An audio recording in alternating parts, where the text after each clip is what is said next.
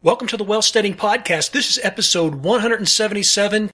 Today is February 28th, 2016. I'm your host, John Pugliano. I'm also the founder and money manager at investablewealth.com. Today's episode is different than anything we've ever done here in the Wealth Studying Podcast. This episode is specifically for ladies and also for smart men. Let's go, girls.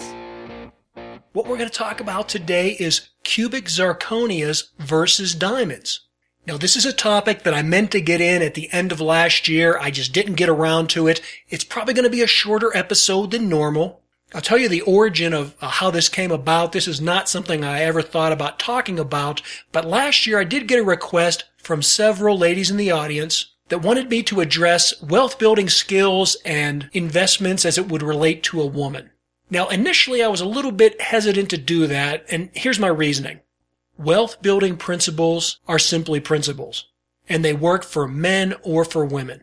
You'll often see the media trying to, focus on particular groups. They'll talk about investing for millennials or investing for women. I think that's all a bunch of hooah. They do that just to get people's attention.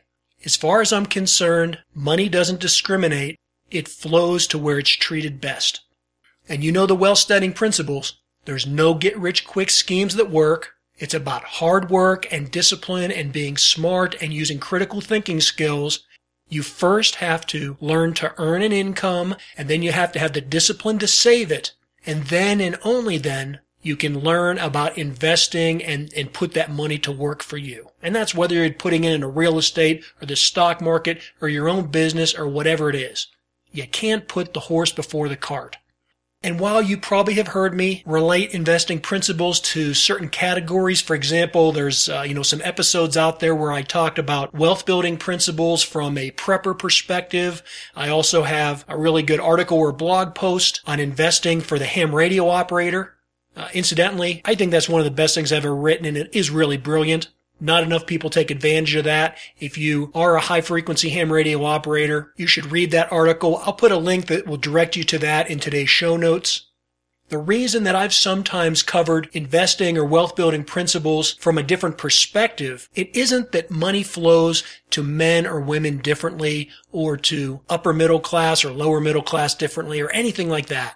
I've written and talked about some of these things from different perspectives, not because it's the principles that are different, but it's because your perceptions are different.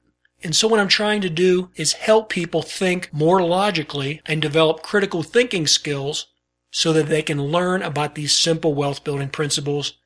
Incidentally, if you haven't heard them before, go back, listen to the first 10 episodes of this podcast. That's where I lay out my foundation about wealth building principles.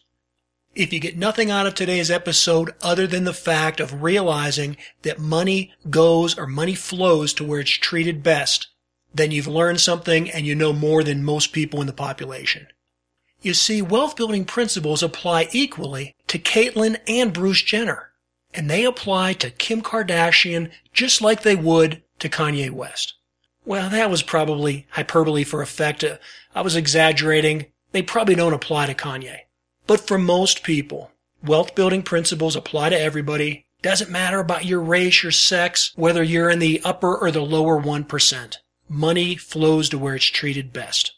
So as far as today's topic, I was apprehensive at first about talking about specific investing or wealth building issues that relate to women, but I got a number of requests on it, and so as I'm always interested to listen to the audience and react to your concerns, I talked to a number of ladies and I asked them what was on their mind and what their concerns were.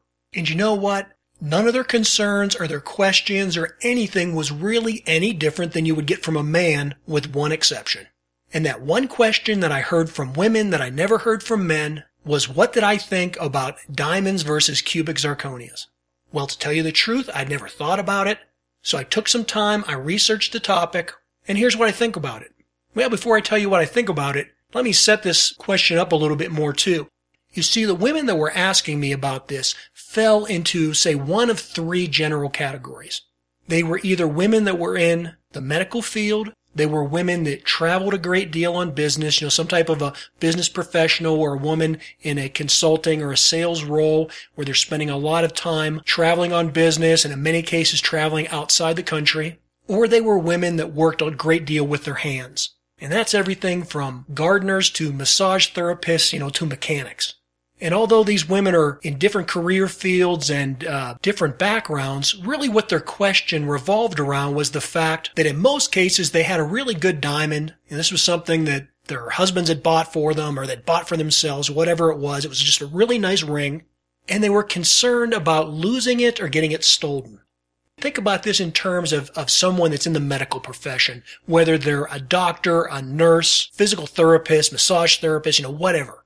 Even though they're not necessarily using their hands in a real physical manner, like someone that would be an auto mechanic or a gardener, think about what they are doing. Throughout the day, they're constantly washing their hands and they're repetitively putting on and taking off latex gloves. And particularly with putting on and removing the gloves, a lot of women are concerned that constant force on the facets of their ring are going to cause the diamond to come loose and they'll lose it. That makes a lot of sense. Again, that's something that I hadn't thought of. And so they have this beautiful diamond ring or this beautiful jewelry. They want to wear it. They want to show it off. But at the same time, right, they have a well-studying mindset. They don't want to lose it or have it get washed down the drain or fall off in an emergency room and then not be able to find it. So this is a really viable question. And again, this would apply to, women in other professions. The businesswoman that's constantly traveling, she's not going to lose it as much. It isn't that she's wearing rubber gloves, but what is she doing? She's in and out of hotel rooms. Sometimes she's very rushed or very hurried. She may take off a ring in the hotel room, to sleep that night or to wash her hands and things, forget to put it back on. She doesn't want to lose a $5,000 wedding ring in a hotel room. Or she's traveling to parts of the country or other parts of the world that are not very safe. And again, she wants to look good. She wants to show off her jewelry, but at the same time, she doesn't want to get mugged or she doesn't want to get it taken away from her. She doesn't want to be a victim of crime. Or if she is, she at least wants to lose something that not only doesn't have a great deal of monetary value, but it also wouldn't have sentimental value. So that takes me to the question of what do I think about the value of wearing a cubic zirconia versus wearing your real diamond ring? Well, I think it makes a great deal of sense, especially because the quality of these diamonds, these fake diamonds, these cubic zirconia, or sometimes there are other types of material, they're called other things, but basically we're talking about a fake manufactured diamond. Well, the quality is so good that really the way you tell the difference between a real diamond and a fake diamond is that the real diamond has imperfections. And so while years ago it might be easy to tell a fake diamond, that's not the case today. And so, yes, if you're a woman that travels a great deal, you're worried about losing or having your diamond ring stolen, or you're someone that works with your hands, you're constantly washing them or taking on and off rubber gloves, you don't want that stone to fall out, by all means, I would encourage you to go online or go to your jeweler and start looking for a synthetic diamond that looks very much like the ring that you love and that you want to show off. No one's going to know the difference. The key point in making this work is that the diamond is going to look good one way or the other. What really makes the difference is the setting that it's in. So if you put a fake diamond in a good quality gold band, well, it's going to look just like a real diamond ring. If you put a fake diamond in a cheesy fake base metal, well, it's not going to look as good. So if you're in the market for a cubic zirconia or some type of a synthetic fake diamond, make sure you're buying a quality, good gold ring to have it set in. And this is not going to be cheap, right? We're not talking about a $20 ring. You're probably talking about spending at least $1,000, maybe more. But I know the rocks that some of you ladies are wearing. You're walking around with something in the neighborhood of, $5,000 to $15,000, maybe more on your finger. If you can ensure that by getting a simulated ring for, $1,000, $1,500 that looks very much like that real ring, then I think that's money good spent. It's basically insurance. You're paying a relatively small premium to protect your long-term investment. So keep the real diamond ring in a safety deposit box somewhere. Wear the fake ring. That's what I suggest. I think it's a great idea, and in fact, I think it's such a good idea that I'd take it to the next level. And you might have heard me talk in some of the earlier podcasts. I don't think I brought this up in a while, but I always like looking for the extremes. I like taking things out to the limit. That's why I'm always looking for anomalies and things that are different. So if we take this idea all the way out to the limit, Why buy a cubic zirconia just to wear in place of your diamond ring so you don't have as much of a loss should the ring be stolen or damaged or lost or whatever? I mean, let's take that all the way out to the far extreme and say, why buy cubic zirconia to simulate your real ring when you can just buy cubic zirconia to begin with? Now, I know a lot of you ladies right now are thinking, John, you're off the reservation. You're thinking like a man. You're not thinking like a woman. This is sentimental. This is emblematic of our loving relationship. Hey, that's all mumbo jumbo. Come on, diamond rings were created by Madison Avenue and De Beers Diamonds as a marketing gimmick to get you to buy expensive jewelry. It doesn't represent your love, your husband's commitment, or any of that BS. My paternal grandmother was married for something like, 75 years to the same man. She never owned a diamond wedding ring. They were poor. She could never afford it. My maternal grandmother, likewise, she was probably married for something like 50 years. And if I recall correctly, I think the way the story goes is that she didn't get her diamond ring until maybe something like their 40th wedding anniversary. My grandfather bought her a diamond ring at that time because they were married during the Depression. They were just young kids when they got married, and then they started a family. And, life happened, and they didn't have money to waste on diamond rings. And so it was many, many decades down the road before my grandmother actually got one. It was when their life was comfortable and they had the extra income that they could afford to spend on nice jewelry. Their love wasn't based on a diamond ring, and I don't think yours should be either.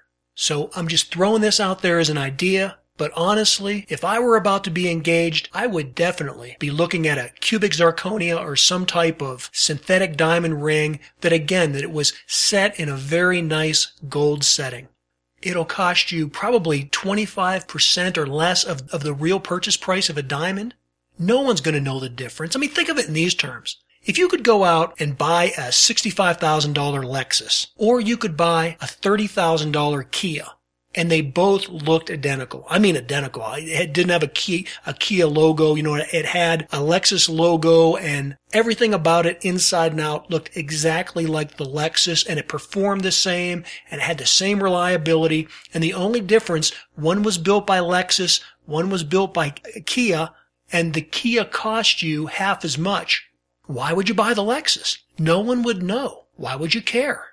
It's a commodity at that point. And so, hey, maybe I'm just a cheapskate, but I'd go for the cubic zirconia. In any case, that's my 2 cents. I'd encourage you to build your relationships on love and not on diamond rings. And so there you have it. This is our first ever Wealth Steading episode dedicated exclusively to the ladies.